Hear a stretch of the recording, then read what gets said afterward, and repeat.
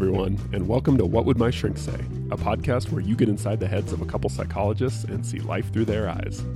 You'll never be the same.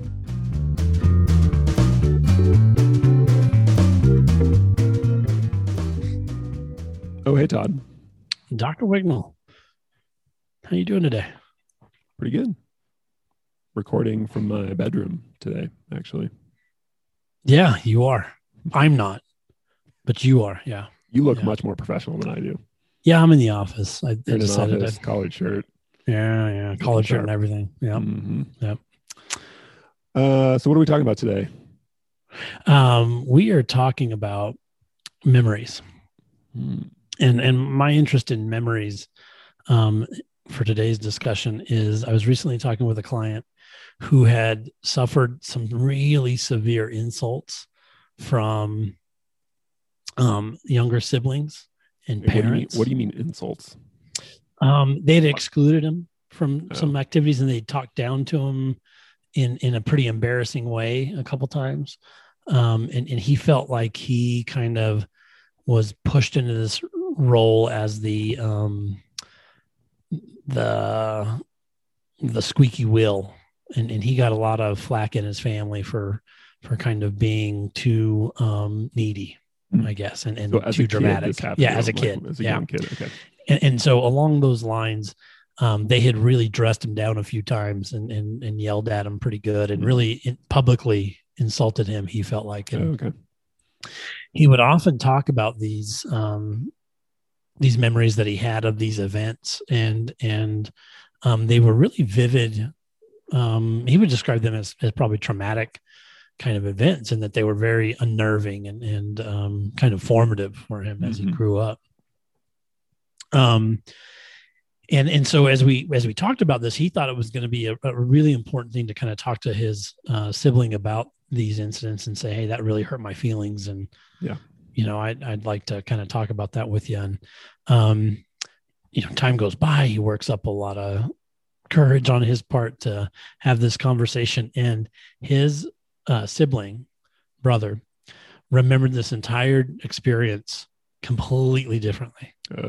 And had a very different perspective of what was going on. Not that he disagreed with what my client was saying at all, but had a very different understanding of what had happened there, where they really weren't insulting him at all, but calling attention to some of the things that he needed to think about. Anyway, my client was very kind of stricken with the differences in his brother's account and his own. And because he trusted his brother a great deal, he was kind of shaken by this discrepancy in his memory. And we talked a lot about, he was very curious about memory, and he did some research on how memories change over time. And he'd read some research about how memories aren't really trustworthy sometimes, and it's really difficult. And so we ended up having a long discussion about how we rehearse memories and how memory functions in a way that it's really difficult to trust memory sometimes. And so in a way, what we do to compensate is we stick with these kind of memorized narratives of roles and events the way we want to remember them. And a lot of them, our memories can tend to start being these rehearsed kind of stories we tell ourselves, and they may not be as accurate as we as we think they are, but they're definitely a story to them that seems to be very, very precise every time we rehearse it. Where my client was victimized, and it was horrible, despite other details of the experience being very lacking. So why does this happen? Like, why? I think you would assume that, like, especially if something bad or significant happened to you as a kid, you'd remember it. And if you thought about it routinely, which you probably would if it was something that was really bothering you, that would make it all the more reliable because you were thinking about it multiple times, right? And you were kind of rehearsing it. But it sounds like what you're saying is that it's almost like a lot of these memories are sort of like the game telephone, right? We got like 15 people sitting around in a circle, and someone starts off with a phrase like, the mailman dropped off a box, and you go around and you tell it to the next person, you do it to the next person. By the time it gets to the end, it's like the purple dinosaur ate a cheeseburger. Right. Right. Like Right. the story Right. is like totally transformed from what happened. So why, yeah, like how does this happen? Like it's on some level, it seems counterintuitive. I wouldn't go that far, maybe, because a little extreme. maybe a little extreme, but the idea that we look, as far as curators of history, we're all a little biased, to our own perception of that history. And when you take out a memory and rehearse it over and over again and tell you that there's a fact to this memory, there's a history here, that this is my perception and it's right, over and over and over again for 30 something years, you got to wonder at the end of 30 something years how accurate the actual details of that memory are versus the story that it really kind of took on for you. So the idea is that we change the story to fit what we want the story to be. So we just or at least that we keep the story going as we want it to be. Yeah. It could be, as a kid, he was very hurt and scared and embarrassed at what happened. And over time, that's the part he rehearsed, was that was embarrassing. That was awful. They shouldn't have done that. That was embarrassing. That was all, they victimized me. But he didn't have a very good recollection of what had actually been said and how it had been said and what were the circumstances. And his older brother, was able to kind of fill in some of that detail. He just remembers being very ashamed and hurt, and he felt like they embarrassed him. Yeah, so that's interesting. It's not necessarily, in one way you could say, it's not that the story changed exactly, or that someone modified the story so much as they left out huge chunks of it.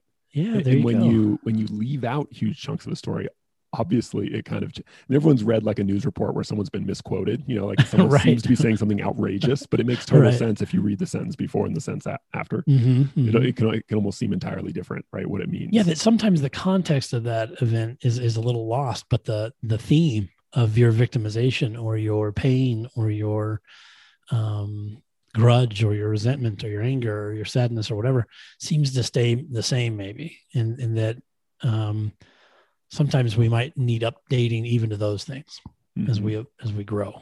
Yeah, especially if it happens something at a relatively young age, right? To what degree are you, as a young kid, are you really fully aware of kind of all the nuances of what's going on? And like, it's right. And I'm definitely not saying to doubt your memories of events as a kid. I mean, lots of people are experience horrible things as children.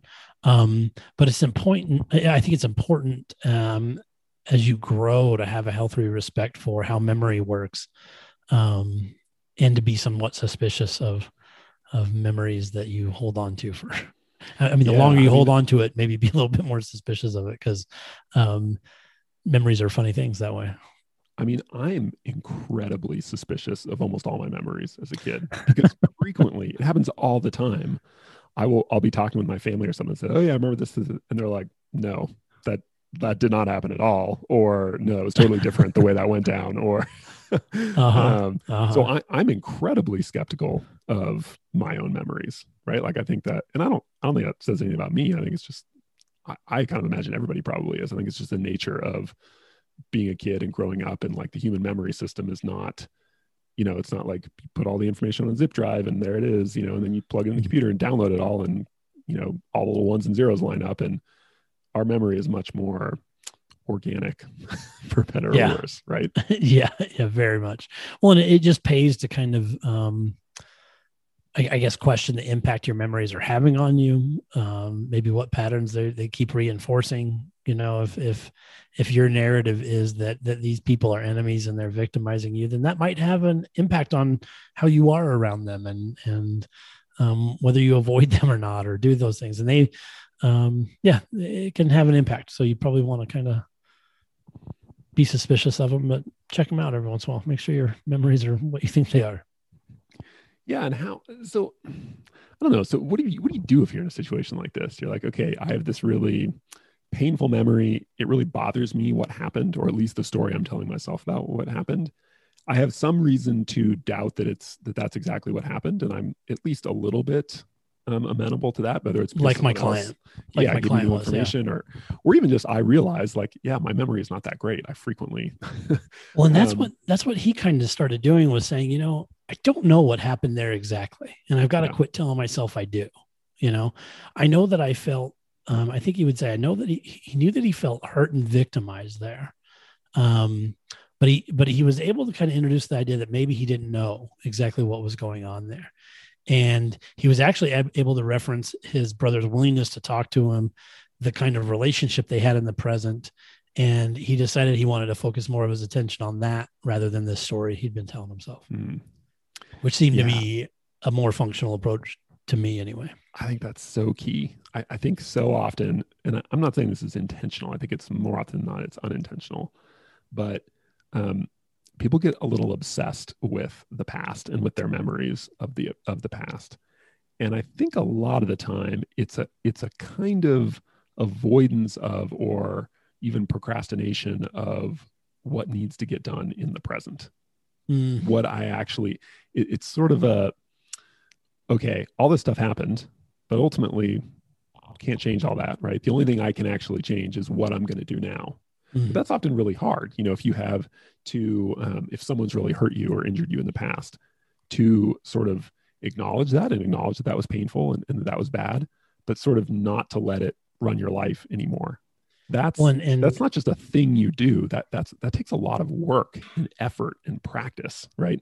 And if you're on some level, you're like, I don't know, like maybe there's this silver bullet where if I just like go back in the past and process this painful memory, somehow I'll be free of this, right? And everything will be hunky dory. I think a lot of people on some level think that that's kind of what happens in therapy, right?